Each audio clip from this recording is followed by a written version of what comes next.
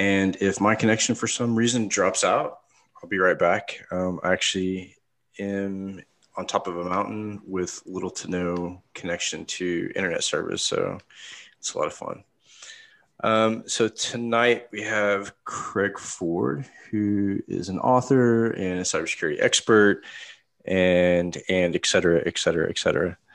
So I Yeah, can't wait Craig to. does so many things. Right, right. So I'm looking forward to hearing from Craig. To get started, I don't have a whole lot of news this week, other than the fact that had a conversation with Range Force. Range Force is going to provide the cyber range for what will soon be an esports league for hackers. The idea was kind of born, I guess it was like a year ago when I was in the UK, and thought about having like an esports league like the gamers have.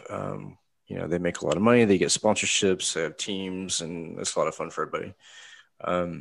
This way, we can get people jump started into careers, and the people with really good defense and red teaming skills will shine and kind of stick out, and it'd be a good place for recruiting and moving into the industry. Other than that, no changes on the political front. Yeah, the U.S. is still a mess. Big surprise there. Our president seems to stumble and trip upstairs, which is unique. I've never seen a president do that before. But I guess that's a superpower I don't possess. Anyways, so let's get started. Craig, it's awesome to have you on. I'm so glad you were able to make it. Sorry for the late start. I guess the time change kind of messing people up. So I'm sure we'll have some stragglers. So why don't you introduce yourself and tell us a little bit about yourself and what you do, and we'll go from there. Okay, sounds good. Thanks for inviting me anyway. It's definitely a pleasure to talk to you guys. And so just about me in general, cybersecurity architect by day, um, cybersecurity, now a fantasy author outside of that.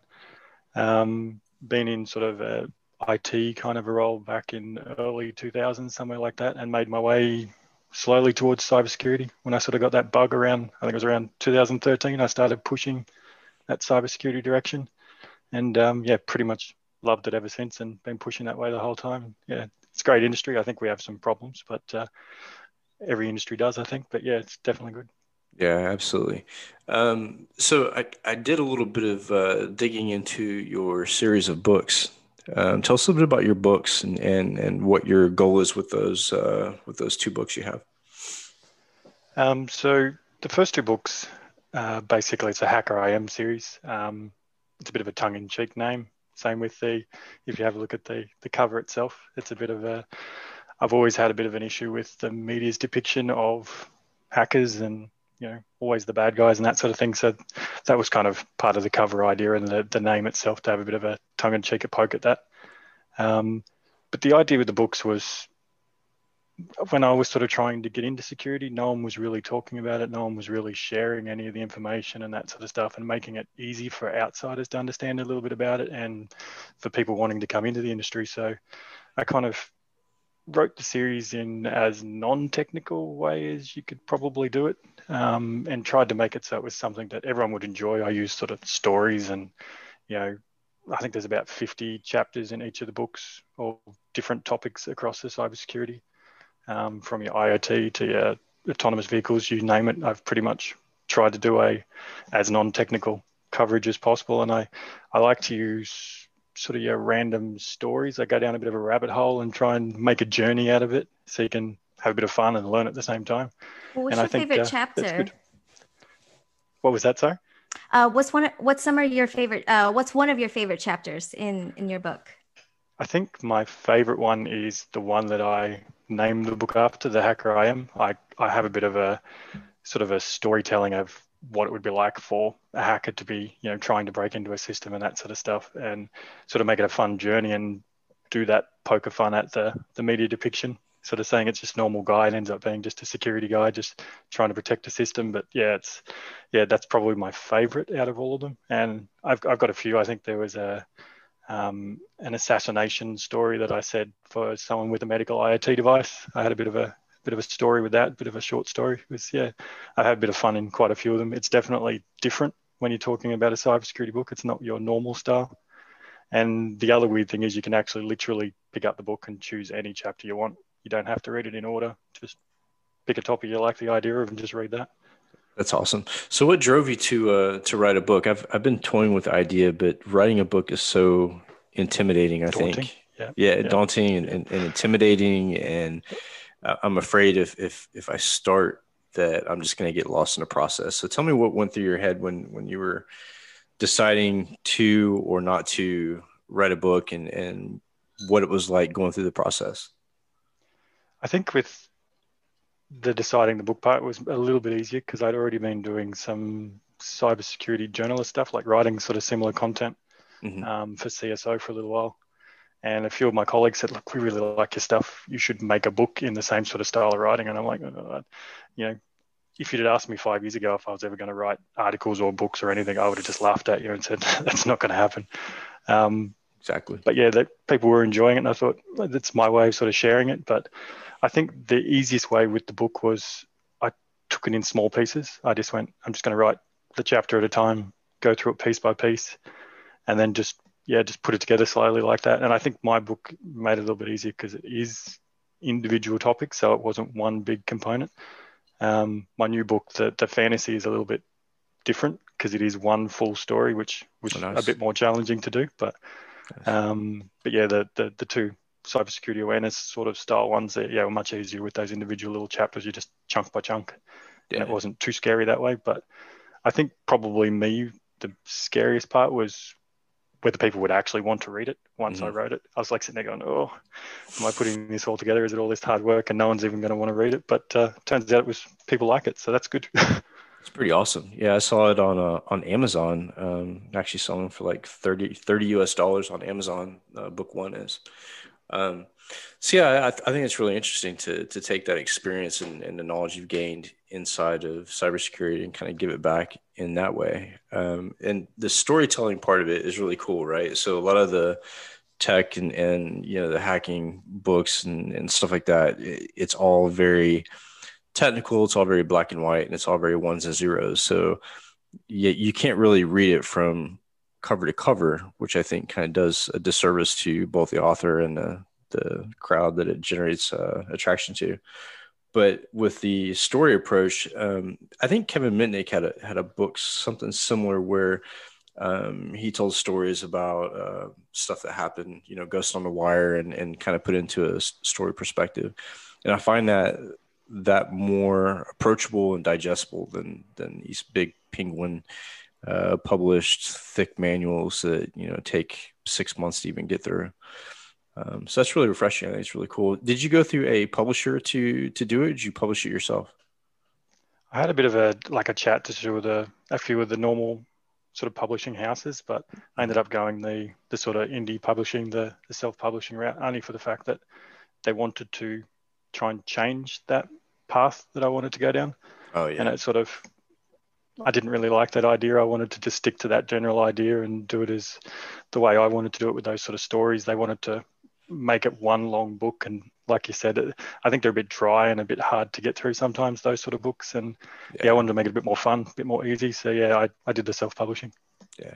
Are you do you have any plans on writing a book about maybe cyber law, or even like a children's book, strictly for children, about like internet safety or stuff like that? Has that crossed your mind about the series of books, or what are your thoughts? It's not something I've thought of. I've seen a few of the like sort of your children books one. I think they're great. And I definitely think it's a good idea. It's probably not my style of thing, but I wouldn't say no if that was something that sort of went down that path. But definitely not a consideration. I've had the more serious, like your cyber law stuff, probably not my cup of tea for sure.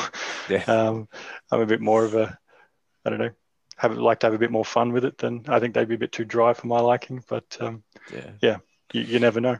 Yeah, I think one of the dilemmas that I'm trying to solve, the equation I'm trying to solve, is the fact that especially in the UK and other countries, the kids aren't really getting instruction on what the law really is, what's legal, what's illegal.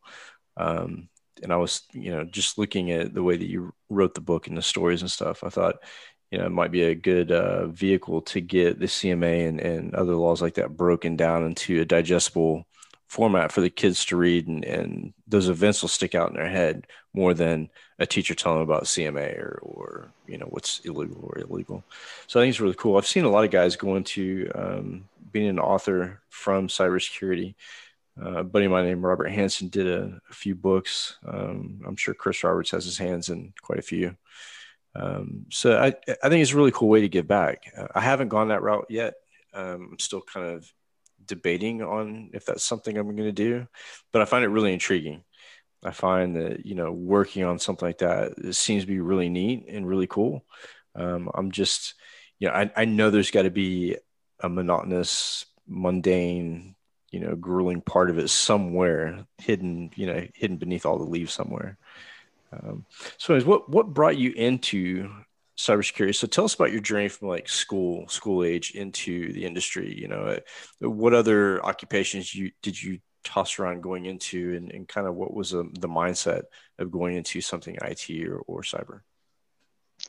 I think sort of what I was originally tossing up, I wanted to either be a chef or a mechanic. It's a bit of a weird combination, but I sort of love the cooking, doing that sort of stuff. Mm-hmm. The only thing I didn't like was the working when everyone else is having a good time.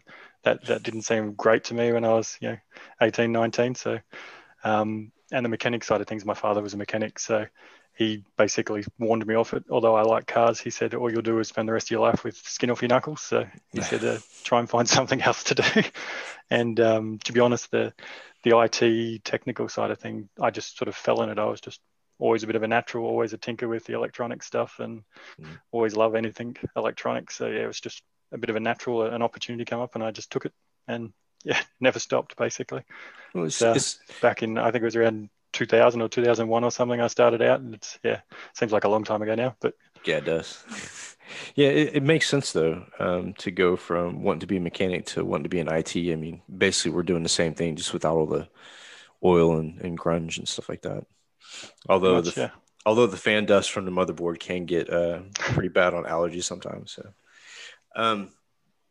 So yeah, other than that, like, do you involve yourself with any like capture the flags or any kind of like online gaming, or what's your personal life look like? What's your passion other than writing and doing what you do career wise?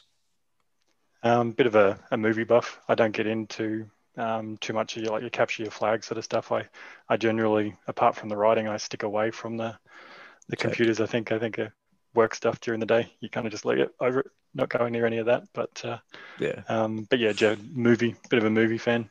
I love the sort of your sci-fi or your actiony kind of stuff. Cool. Did you watch the latest Justice League? I haven't yet, but I want to. I reckon it's going to be pretty cool. Yeah, like Mandalorian. I think that's about as that's a great series and tech as I get as a Mandalorian. It's on my list. I haven't started it yet, but it's on my list. Yeah, you definitely want to put that on the top of your list and make sure you watch the second season, because it's fantastic. It gets better. Yeah, okay. A lot better. So yeah, tell us what like your position you're in at work and kind of your day-to-day routine, if you will, for people who might not know what that position entails, and looking at different opportunities within the cyber community. Kind of give us a rundown of what your day looks like, and the type of duties you may carry out. I think it's a bit of a, I suppose you would say, a jack of all trades kind of security position. I do a little bit from your consulting stuff with sort of clients and advising them and discussing what they've got and that sort of thing. Mm-hmm. I do a bit of incident response, and these days a lot of paperwork. I don't know if they've seen my writing and think I'm really good at the writing stuff these days. So it's a bit of the mundane side. I do a lot of like procedures and that sort of stuff. Right. But somebody's got to do them, so it might as well be me, I guess. Yeah. It generally sort of every day kind of sort of thing is mostly your consulting. I do probably 3 or 4 on-site consulting stuff a week at least in most times, and your basic incident response, which is not as exciting as it sounds most of the time. A lot of it's just log reviews and event reviews, but it sounds pretty exciting, but it's not really most of the time.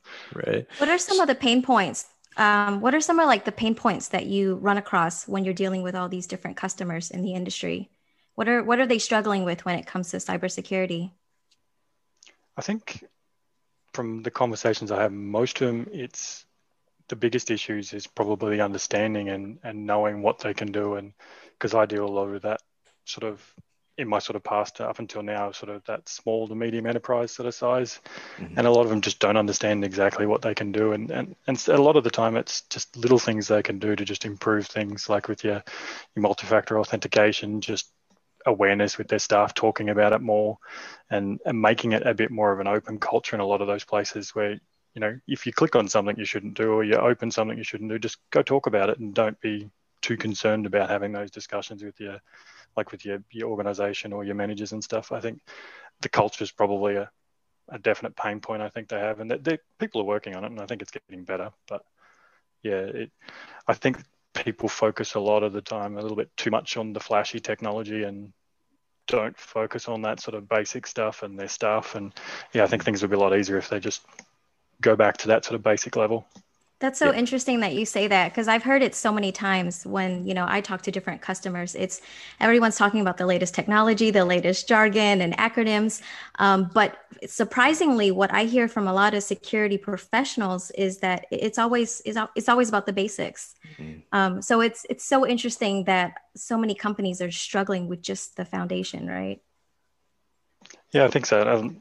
And I think that's probably, I don't know if it's the marketing or the media from the big vendors and stuff like that. They're pushing you need these big silver bullet solutions, which we all know there is no silver bullet. But yeah, I think if we try and change that conversation as much as we can and make it more about those basics, I think everyone's going to be more secure, and our lives will be easier too, I think. But yeah, it's a bit of a challenge, but I think, yeah, we'll get there eventually. Yeah, that's the hardest part, I think, is the basics. That, and for companies to actually like develop some sort of people skills, because they're so used to treating people like employees and not like people, and not creating like that next level interaction or relationship with their people. You know, it can drag a whole unit down. I remember working in security in oil and gas, and you know, walking into a different group or a different part of the cubicle farm, and the looks on people's faces when they see you coming, it's like the Imperial Death March on Star Wars. You know, you can hear it in the background, and people are starting to run different directions, because they never want to talk to security. You know, when security comes, it means more work or you've done something wrong. Um, but I think part of it, like you said, is a culture. And when I started with the last company I was with, I would go and, you know, talk to everybody in every group every morning, just say hello and kind of create that bridge. But yeah, you're right. When you walk into companies, you can definitely tell the delineation between IT and security. And it doesn't seem to stop as long as I've been in the industry, and that's been a really long time. But yeah, like I think there's a lot of negative connotation that goes along with security and some of the operations that we do to help keep people safe, like the phishing campaigns. I actually had a boss that wanted to buy one of those Billy Bass, the singing fish that they have like at Walmart or whatever. I wanted to buy one of those, and when people failed the phishing campaigns, put those on their desk. And I thought, how rude, you know, like what is that accomplishing, you know, other than telling all their peers that they completely failed the phishing campaign. So I try to look at it from a positive standpoint, and instead of highlighting numbers, maybe highlight the complexity of the test and stuff like that, because common sense says that people are going to be the weakest link no matter what. Phishing campaigns, we know that at least 75% of the people are going to fail. That's just, over the years, I've never seen anything below 75%. So that's pretty bad. So when you're giving like consultation and advice on architecture, security architecture, how many times have you been asked about AI or ML in the past year? Because I know that for me, when I hear artificial intelligence and machine learning, it really just makes me cringe. It gives me that tingle down my spine. I don't even want to be involved in a conversation, because I think a lot of our industry has been kind of poisoned by the idea of relying on artificial intelligence or machine learning. So what's your thought on that as far as AI and ML go? It is definitely the new buzz thing, isn't it? Like everyone's talking about it. That's what everyone wants, and I'm with you. Yes, it maybe long term, once it gets a little bit better, it might help us. But I think it's they need to stop trying to go down that the river of the AI and ML and sort of, like we said before, that just focus on the basics. Stop trying to follow these fancy little buzzwords that everyone's trying to sell them at the time, and do the real things that they need to do. And it irks me a little bit the same. Like it's the conversation. Everyone wants it. Everyone thinks that's their cure and their solution. But I think maybe long term it might be a good component to have part of. But definitely not the silver bullet that's going to save them all that they think it is. But I think and to technically speaking, the AI is not real AI anyway. It's all pretty much machine learning anyway. So, but that's a generic other stereotype conversation that they all sort of been sold on. So, but definitely not a thing that I love so much. But I agree with you. It's an irk. A lot of people don't even know what hides behind the AI engines most of the time, and really that's Bayes' algorithm. And Bayes' algorithm is based on behavior and predictive analysis. But the whole downfall, and I try to explain this to people, is when you're taking a gauge on predictable behavior and past historical behavior. If the network is already hosed, guess what you have? You have a hosed AI engine, because all it's doing is looking at the previous traffic going, oh, that looks great. It's here before, so it must be acceptable. So I think that's the number one issue with AI. I can see AI becoming more acceptable and maybe more advanced and actually doing AI functions if people rip out their entire network and start out with AI or machine learning from the ground up. With the current status of how people are trying to roll out AI, they're just rolling it out on top of. It's like putting lipstick on a pig. It's still a pig. It just has a flashy interface on it. So people in AI. I like that. That's a good statement. It's true. So, I mean, people spend tons of money on these AI platforms, and really it just, once it rains and all the lipstick is washed away, you're still left with a pig. So anyways, what do you see from your point of view? What do you see as being the biggest challenge for 2021 post-pandemic? I think post-pandemic, we'll be cleaning up all of those rush implementations of getting everyone working from home. I think that's probably going to be a hangover we're going to have for at least 12 months, maybe longer. With the organizations I've been involved with, they're starting to get them to go back and clean up some of those configurations and tidy things up. But I think, that's definitely going to be a huge hangover for a while. And I think we're just kind of going to have to dig in and clean up what we can and fix what we can and make adaptations for what we can't fix that has been put in wrong, and just do our best, I guess. But definitely a horrible hangover for at least 12 months, I think. Exactly. And one of the things that attracted me to your profile, and I've been watching your profile for quite a while before I actually come onto the show, you're one of the few guys, one of the few experts that I see in their profile that notates the fact that they look at things from an optimistic viewpoint. And that is not always the case in our industry, especially in security. It seems to be a lot of people like me who look at the pessimistic side because I guess we've been in too long, or other people who look at the doom and gloom because that produces revenue, right? But I really respect that. When I read that on your profile, I thought, first of all, that's bold. I can definitely respect that.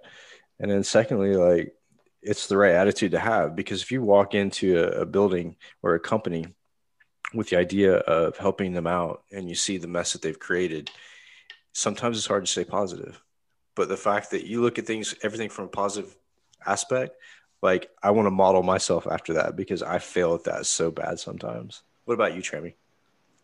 I always try to be optimistic. It takes a lot to ruin my day.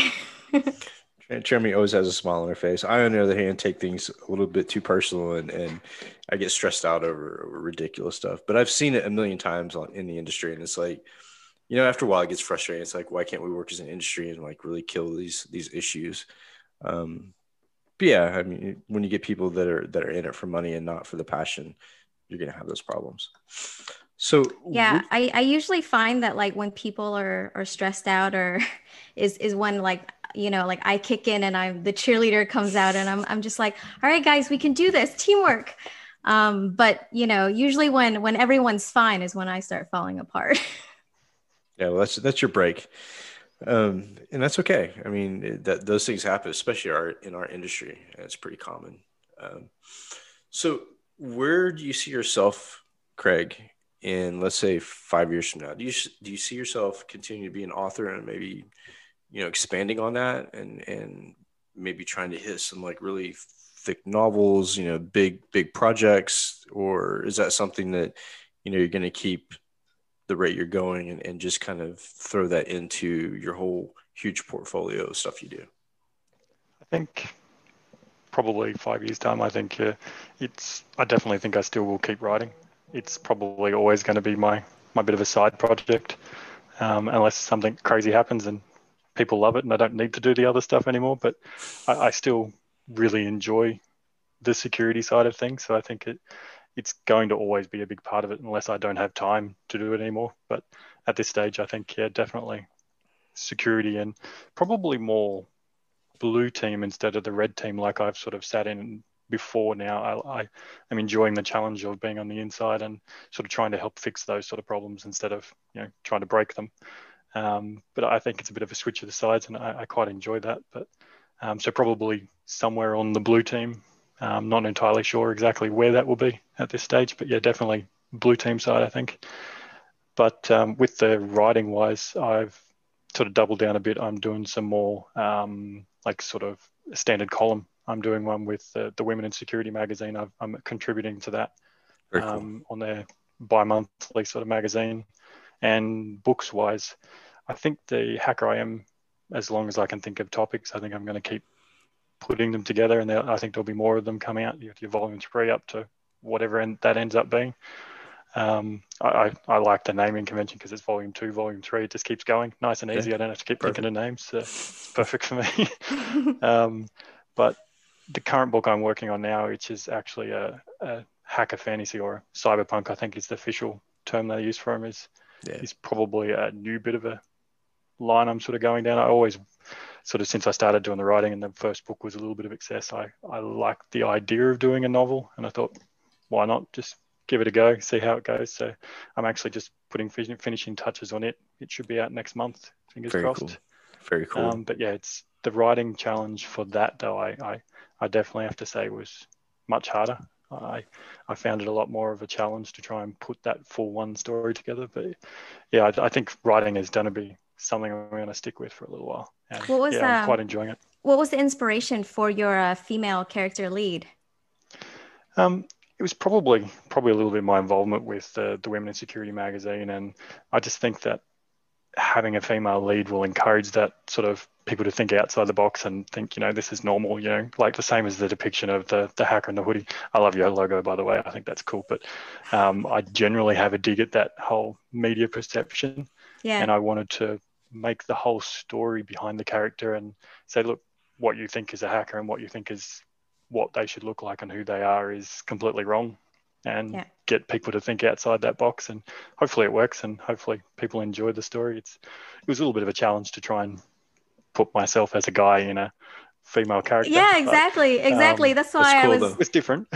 Yeah. Do you have any friends in security that are women that you kind of talk to just to kind of as you develop this character? Yes, definitely. Quite a few colleagues and stuff that I talk to all the time, and sort of try and, because as a security person myself, I like to try and see everyone else's perspectives, male, female, different cultures and backgrounds. I think that's, security-wise, I think that's our best path forward to figure out the problems and do that sort of right path forward.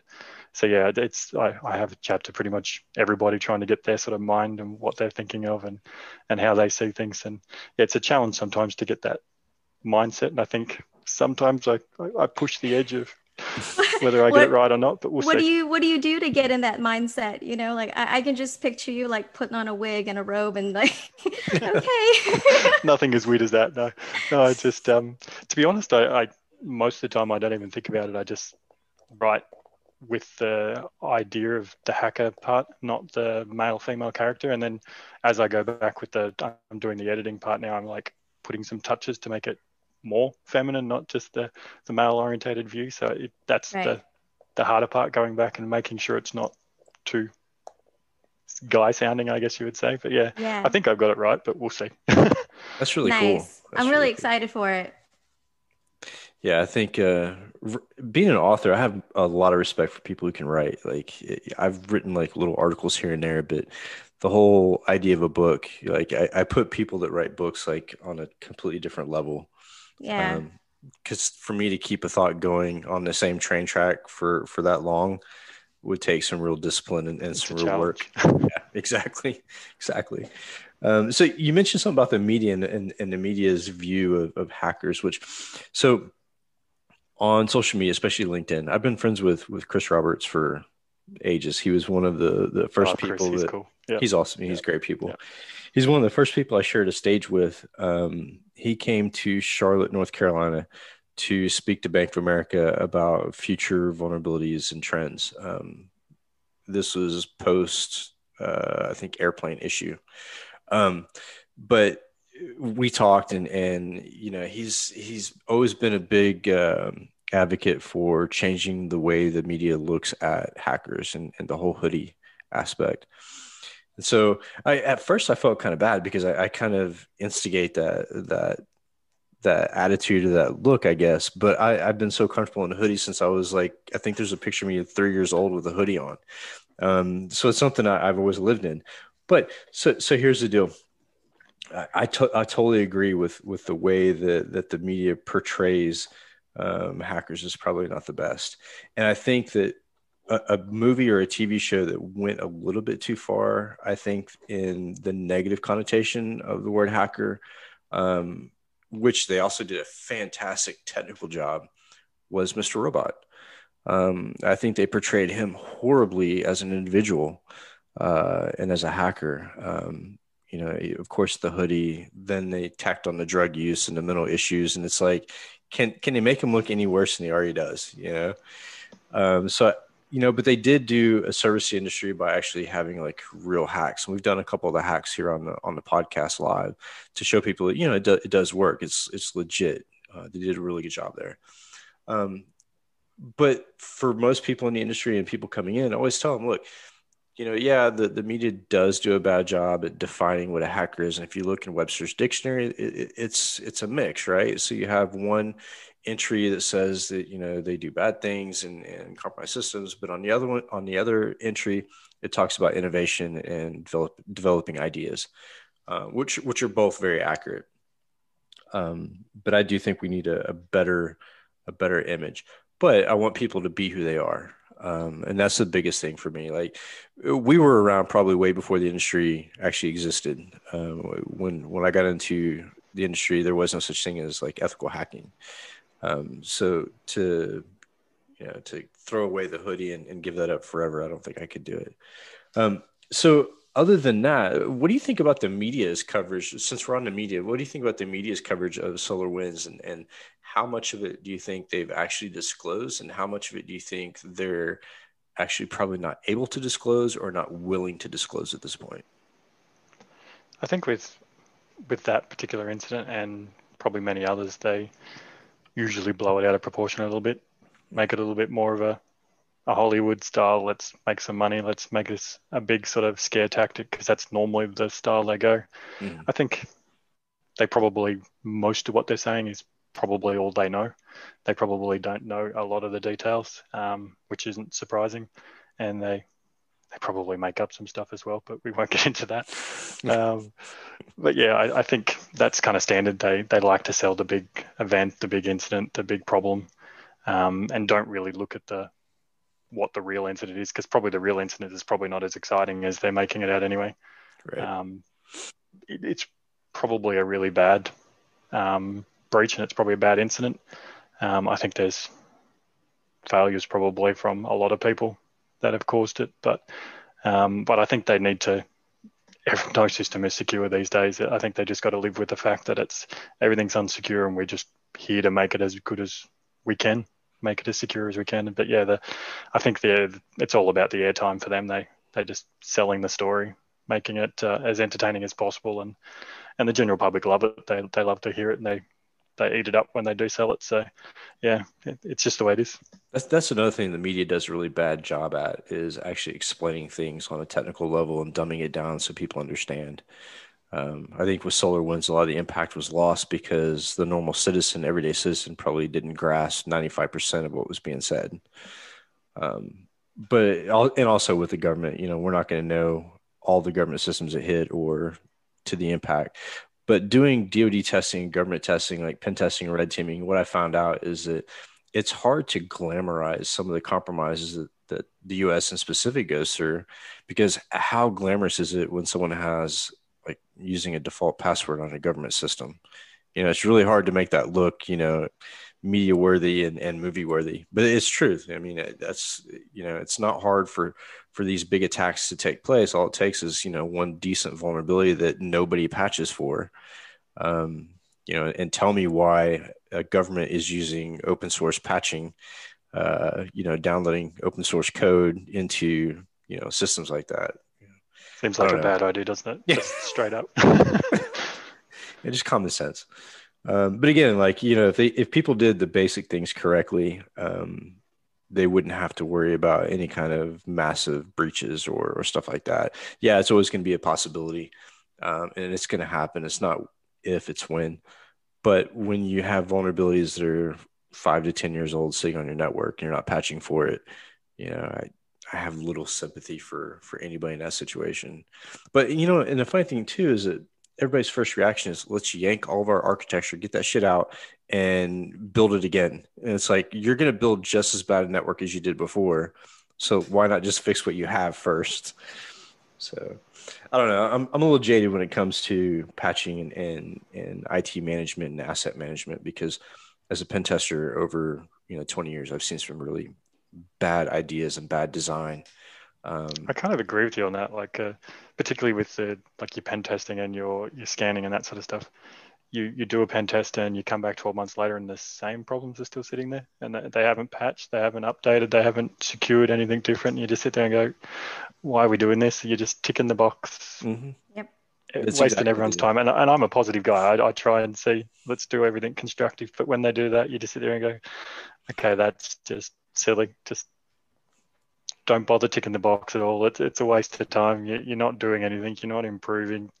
Yeah, and it's frustrating. Yeah. I have a lot of envy for people and a lot of respect for people who do architectural design and consulting, because walking to some of these companies, hearing some of the things that I hear when it comes to talking about technology or architecture, like I just want to get a sock and put a bar of soap in it and swing it at people when they start talking. Because it's like, do you realize what you're doing? When I look at your network and I find 500 WannaCry vulnerabilities sitting on your internal network, but it's okay because it's internal.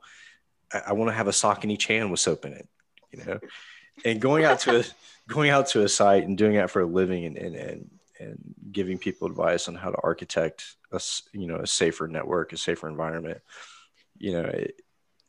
Again, you're going to deal with ROI, you're going to deal with the price tags, you're going to deal with the whole program, budget. And that's the part that I think hurts our industry. As I think people really do want to secure things, but I think that numbers and return on investment gets in the way, and always has. So if you look at security in a traditional historic way, a lot of companies didn't want to dump money into security groups from the get-go because they saw no return on investment. And so, I think companies are getting a little bit better at looking at that and saying, okay, there's no return on investment, but if we have a breach, how much are we going to save in recovery and disaster recovery? So I'd be interested to see what kind of crazy stories you have from going in and doing consulting in companies and looking at what they want you to build out, or what, getting advice for you on what to put into the network and what you've seen in their current state. I bet you've got some killer stories. I've probably got a few. Not all of them I can talk about, but I've definitely got a few.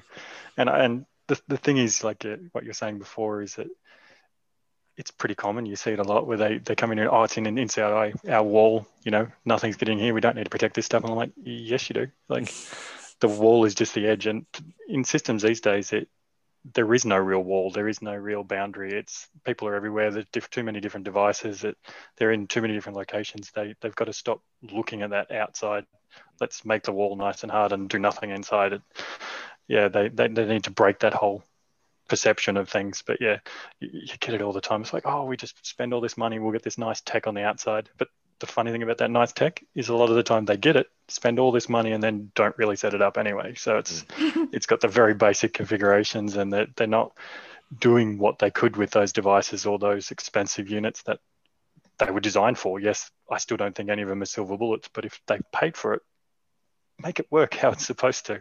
Exactly. Yeah, I always wonder that, like, if you're putting all that money in, because it's in like the hundreds and thousands I've heard some companies spend to get these fancy solutions put in, and then you don't get a dedicated person to configure it. So it's like, what's the point? I don't understand that. Yeah, I don't understand that. I want to find out why, but everyone I talk to is also surprised.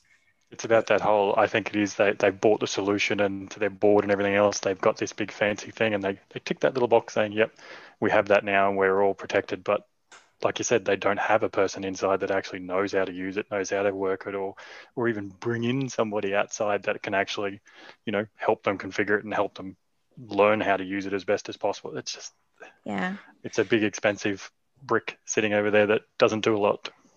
As a pen tester, do you find it challenging when you're doing an engagement at a company to kind of like talk to their IT team? Because I know in some cases, like for us, some IT teams are really great to work with, like they kind of see us as a team. And then we come across some that just hate us. They're like, oh gosh, you're going to tell me what I'm doing wrong about my job. So kind of tell me about, your experience with that relationship with, pen testing and an IT team. I think you're right. Like I've probably almost a 50-50 split where you sit there and you go like, let's do this. We start to talk to them and start to figure out what the engagement is and everything. And you've got on one hand, there's some that will work with you and try and do everything and try and help you get the most out of the whole situation. And then you get the other ones that just like you're the enemy. You're on the defensive, right? They're always on the defensive, straight up, and like, the ego's in the way, and you're just like, dude, I'm just trying to help. I think egos is probably the biggest issue with a lot of them. They don't see you as someone that's trying to help, and I always approach that to try and do that direction. As I'm not here to pull the rug out from underneath you and make you look bad. I want you to get more secure. I want to help you do it, and I will do it as softly as they want me to do it. I'll make sure it's nice and smooth for them and they don't look bad. I'm not there to make anyone look bad. I want to help them, and that's the hard part, is getting those ones with the ego and they just hands off straight away and go, no, I'm not helping you. You're the enemy here. I think we need to try and get those sort of people out of that road, I think, and bring in the people that are willing to help you solve the solutions. And because that's what we're there for. Like that, they're not testing some are just testing for the tick box, but most of them actually want to make their system secure. Like Mike said before, like people really want to do that. And if we're there, we're helping, we're finding things. And yes, sometimes it's human mistakes, and sometimes it's oh crap, I did that. Put your hand up, own it. Yeah, right. Yeah. Exactly. It's all about the education, the lesson, and let's just fix them. We're going to get nowhere, and we're all going to be talking the same stuff again in 12 months if they don't work with us, really. Exactly, and the culture hasn't changed much since the beginning, the inception of like vulnerability assessments and stuff like that. Because Frenchie just sent me a message, and it's true, because I say this pretty much on every podcast, is nobody wants a pen tester to come in their company and tell them their baby's ugly. Like, go into a maternity ward and tell a mother her baby's ugly and tell me what happens afterwards. That sounds dangerous. Yeah. It's not going to be good. Dangerous. So you get the same thing with security. These people spend, in some places, millions of dollars building these networks. And the last thing they want is someone to come in and say, yeah, you're going to have to spend X amount more because you're vulnerable. Your baby's unfortunately ugly. And it happens all the time. But I've even had companies that try to get me to manipulate the findings so that it wouldn't be a finding. And I'm like, I'm sorry, but an admin password and clear text to every server on your network at a hospital is a vulnerability. Like, I can't take that out. But people like that want to fight it because, again, they're looking at facing funding issues, or if they get a bad, report or brief from a pen test, vulnerability assessment, the board looks at it and, it's all metric driven, which is so sad. And that goes back to treating people like people. Is when you have a company that's metric driven and it's metric driven, and you hire into this company walking in knowing that your bonus and your value is based on a metric, that's a problem. Like, it should be work as a team and your value as an individual, not as somebody who does an input on a spreadsheet. But I think that's one of the things too, that once we battle that and change that aspect of the industry, I think security in general will increase because people feel valuable again. Because right now, if you look at the industry as a whole, especially during the pandemic, how many things that we do is starting to be automated or remotely controlled, right? So a lot of the pen testing, a lot of the vulnerability assessment can now be automated and timed. And when you look at like actual producing, exploit code or being that pen tester, and you have to be that human behind the console, that value is still not there, because really what they want is the paperwork, the report that comes out of that tool. That's the most important. And maybe one person per company that can talk to a C-level, which is getting harder and harder to do. Now that we're opening up the ranks to the industry for, anybody with a CEH. But yeah, I think that once people start gaining that passion back and actually start, we start treating people like people, then we're going to get better security and it'll be a lot quicker. Yeah, well, I think we still have a ways to go. But I like the optimism that Craig has. I wish I could buy some of that at Walmart, because it would probably help me my interactions day to day. But that's my goal for this year is being more optimistic rather than pessimistic and cynical when it comes to what I know to be true for the industry. And that's the hardest part. You always want things to get better, but it's difficult sometimes when you look at some of these organizations that refuse to change. And that's where we come in, and that's why I like bringing people on the shows. These are people that are going to be leaders in that space, and that are leaders and can have the ability to influence and change that direction. So that's really important to me, especially like you guys down in Australia. Like, I don't know what it is, but most of our viewers are in Australia. Maybe it's the criminal streak in Australia. I'm not really sure. That's kind of what's been pointed out previously. But who knows? Right. Yep. Anyway, so do you have any questions for us, Craig? Is there anything that you want to know about as far as our community or what we're doing here or any of that stuff? We're open for questions as well. No, not really. Like I've been sort of watching you guys a little bit before you sort of invited me to come on. I like the idea of sort of sharing the information and making it an open community. I think the industry itself has been sort of cloaked for too long. I think we need to sort of come out there a little bit more, and we need to talk about things more and show who we are. And I think that's I love that about the whole community you've got going. And I think no questions, but I think he's doing a good job, and I reckon it's great. Keep it up. Awesome. We appreciate it. And you're welcome back anytime you want, whether it's into the Discord server or, you just want to be an extra voice on the podcast. Anytime you're on, I'll co-host you and you can jump right in. Sounds good. So anybody have any questions for Craig, go ahead and send it through the chat. The chat will come directly to me, and I'll ask the questions of Craig. So if you have any, fire away.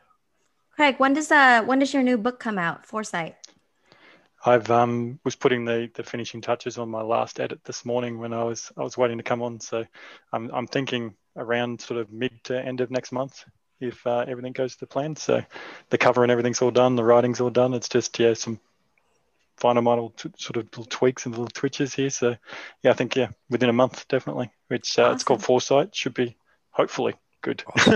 Awesome. So how much in a ballpark way? How much is it costing to get one of those books published? I'm really curious to, for my own personal reasons. Yep. With the sort of indie publishing sort of style of things, the most expensive part, apart from time and labor, is probably your cover work. And if you want to pay someone to do the editing, I have a few people that I send it to, and they do bit of a read through and a bit of a tidy up. So I don't use an official editor. They just give me feedback and tell me what they think, and point out my spelling and grammar mistakes, which strangely as a writer I do a bit. But yeah, it's probably the most expensive part is the cover work. Getting someone to design a cover and make something pretty, because I have no skills when it comes to that. I can write, but I definitely don't have any artistic side on that stuff. So, but yeah, you're looking a couple of $1,000. You can do a lot of that sort of stuff, and you're looking probably another sort of same if you want to pay an editor to do the editing for you. But if you do it yourself, it's more time, and it probably takes me almost 12 months a book to get through, sort of in my own time. So we're looking probably 5 to 10 hours a week working on the book. So it is a bit of a time hungry thing, but yeah, if it's a passion, you just go with it, I suppose. Yeah, that's pretty cool. What's your process for writing the book? Do you kind of like do a general outline and then you go in and fill the details, and then you've got like a cast of characters? And do you have any characters that you kill off in this book? I don't kill anyone off. I think I probably could, but with the fantasy one, I did do a bit of a general rundown. Like I mapped out sort of most of the chapters and put a rough idea of what I wanted to sort of achieve in each of those, and put some main characters, and sort of decided on the names and who I was going to bring in and who I wasn't. And I generally followed that, but I still went with my gut as I was writing each chapter, and sort of just went with the storyline, and I deviated a little bit and then sort of come back a little bit a few times. But yeah, I think that's just part of the writing process. You just got to go with what you feel, and then clean it up later. You can always clean it up later if you go a bit too crazy. But yeah, that was general plan, and then just went with it, went chapter by chapter and just pushed through it. But with my the awareness type ones, there's no real plan. I just will pick the topics I want to write about and just write one at a time, and just have some fun when I'm writing each, and yeah, decide which ones I keep in there and which ones I don't. There was a few that I dropped out, I didn't keep in the books, but yeah, most of them are in there. It's pretty cool. You should have like I don't know if you remember the books from back in the day, the Choose Your Own Adventure books. Do you remember those? I like those. Yeah, I like those. Yeah. Like that would actually be kind of a cool idea for a cybersecurity book. You give them, multiple choices, and each choice deviates the way the story is played out. It'd be kind of cool. Yeah, we know a pretty good illustrator as well. She's pretty badass with graphics. So the one done with the nice logos. Yep. Yeah. Tramy did all of them. She did all the logos for the podcast. Yeah, remember that. Yeah, let me know what I can do to help. Yeah, I like design, and I really love doing design work for cybersecurity, because it's like all these like cool tech graphics and lightings that I don't typically get to do in the corporate world, where it's just boring. So yeah, get to be a bit crazy. It's more fun. Yeah, be a little bit crazy. Like I don't ever get to do a logo like the Haunted Hacker logo, and with this kind of brand and theme, where it's a little dark and kind of like, like Matrix glitchy kind of thing. So yeah, it's fun. I would definitely love to help with any book covers. If you've got any, I won't charge you $1,000. I just do it for funsies. Okay. Sounds great to me. Yeah. So I don't have any other questions. Last call for questions in the chat. Yeah, I do have one last question for Craig, and it has to do with sharing threat intelligence. So I heard in one of your podcasts that you mentioned that one of the things that you recommend is that, seeing more organizations sharing threat intelligence with each other, because right now, they're very protective of that information, right? So, you don't want to necessarily share threat intelligence with a competitor, but what do you think about, just having industries that are complementary to each other, not competing, sharing information, like a bank and a tech company, for instance? I think that's a good idea, and I've sort of part of they call it PISN, which is just a group in sort of Brisbane, Australia here, that we sort of just try and sort of get together once every few months and share some what we're doing and what's not working and what's working. And I think you're right. Like, I think if they can at least get that same sort of industries together and no one's going to share everything. There's certain stuff that they're going to keep to themselves. But I think if we can all help each other a little bit and at least share those, what isn't working, what is working, get some ideas from other people, I think it's going to be easier for everybody. And we're all, overworked as it is. And I think, anything that can make our lives a little bit easier, I think is a good idea. I think we're going to sort of be like pulling teeth almost. It's going to be hard to get anyone to really do it, particularly when you're talking about like your managed service providers and your security providers like that. Yeah. Getting them to share that kind of stuff is difficult. Very difficult. To say the least. But I think we can do it. I think if we drop the egos a little bit and share what we can, like I said, we can't share everything. I would love for people to drop egos in the tech world, but There's so many, isn't there? But how do you change someone's behavior? I don't know if that's something that we can necessarily change, because that's something that person needs self-awareness so that they can change themselves, right? Punishment. Punishment. Yeah.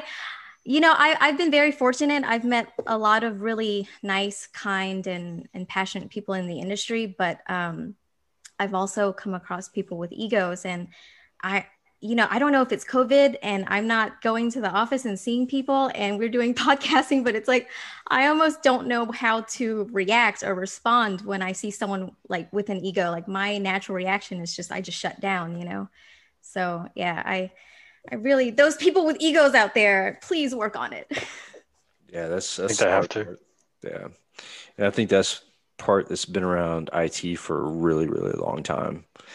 I remember working for internet service provider. We had some of the admins that had been there from the inception of the company, and the ego. Wow, it's like you almost have to ask permission to walk into their space. It's like the value that they put on these people was ridiculous. But when you're dealing with an industry that is very infantile, it's very new, people with that level of knowledge were gold mines, hard to find.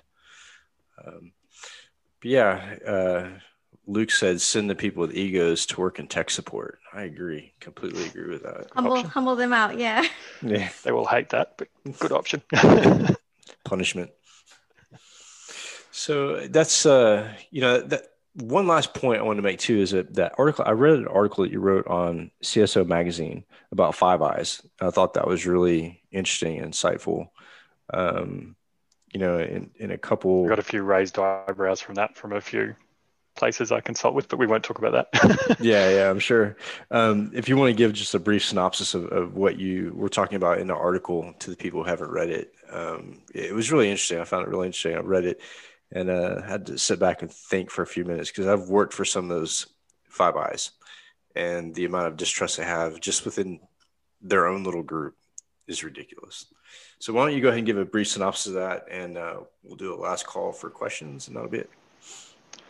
From what I remember, it was a little while ago I wrote it, but the general gist of it, I believe, was around particularly the new Australian law that was being brought in at the time about, I suppose you would say the perception was that the government wanted the backdoor into the systems. I don't think that's technically what they were really after.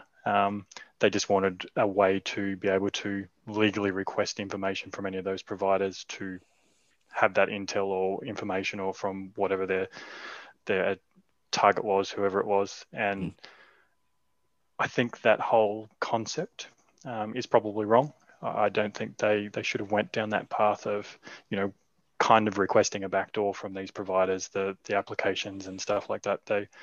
I get there's the whole need for some of the, your terrorism and that sort of stuff to get that kind of information in an easier way. But I don't think that's the right way to do it. I think they need to do it a better way. Whether that's powers to, get the information from the person itself, the one that's under arrest or something like that. I think that's still a better way, even though they can't always make them do it. But I think that sort of powers is still better than trying to force providers to give them information into their systems. It's just making them put that backdoor in or something to enable that. And I agree completely with some of those providers where they're just refusing, which I think that's a good thing. I think they need to still stick to their customers. I think, yes, platforms get abused for different reasons, but that's no reason to make everybody insecure and lose everyone's sort of right to do it without any sort of threat of being sort of watched or something like that. So Yeah, and that's been kind of so when I worked for Verizon, a lot of the US providers are required by federal law to have taps into their systems so that the FBI or Department of Justice can have, easy access once they obtain a warrant. But what I found is that those taps were not necessarily being used the way they were supposed to be used. And I think that all goes back to, when Snowden leaked the information he did about X keyscore. Is supposed to be based on, certain keywords or certain factors. But we all know that, given access, someone's going to take advantage of that access, whether it be the people who are supposed to be running a program or people who take advantage of the fact that that program exists, right? So yeah, I'm not a big advocate for putting eternal taps, in people's and providers' networks. And that's another thing I talked about previously was security of the provider, right? So internet service providers provide a connection, but they don't provide any protection whatsoever, which they'll tell you that they don't do that. But they also provide on-ramps to online gaming, to all kinds of things that could be used for, violation of any kind of law or even, anti-terrorism acts, right? So you would think that internet service providers would be required to provide some sort of security. And I think if they would step up and actually start looking into that and embracing some of that, maybe the need for an eternal tap in some of these ISPs wouldn't be needed. But even in the US, like the InfraGard, FBI works with only critical infrastructure companies. And they share intelligence and they share bulletins. I was part of the InfraGard for quite a while. But the problem is that the intel was not actionable. I didn't find the data the FBI was giving back to the industry as being actionable. Sometimes they would have ransomware with, they give us a hash to identify the file, but it would be like 10 weeks post deployment, like the hash has already changed by then. But they were really, adamant about getting intel from the different industries. So that's the problem that, reading that CSO Online article made me think about our current structure in the US. And I think the biggest problem we have is, intelligence feeds and intelligence in general is a commodity, right? It's something that we're going to pay for. But a company who doesn't have an intel feed, but has, defensive measures and platforms in place to help stop what could possibly be going on, they should probably take all that equipment out and sell it if they're not going to have a threat feed. Because to me, security in a network without a threat feed is pretty much useless. You have to have an idea as to what's going on outside. So hopefully one of these days, Five Eyes and the US will be able to get, that information flowed down to where it's not unidirectional, it's bidirectional. And I think that's the biggest problem with industries. Industry doesn't want to give intel to government because they know they're not getting anything in return. So, it's one of those battles I think we'll be fighting for a while. But then you also have to take consideration that, governments aren't very high on the fact of encryption either. So another battle that we constantly fight and try to maintain. So anyways, I'll get off my soapbox. Really appreciate you coming on, Craig. It was awesome. I look forward to, your next book coming out. And I might ping you later on with some tips and pointers because eventually I think I'm going to go down that route. Kudos and congratulations for taking that dive and being successful and having books out there that are making some good money. That's awesome. And it's really cool that you get back to the industry like that. Again, welcome anytime. Another great interview. Tremi, any questions? If not, I'm going to wrap it up. Yeah, no, we're good. Thank you so much for your time, Craig. And I'm really excited for your book, Foresight.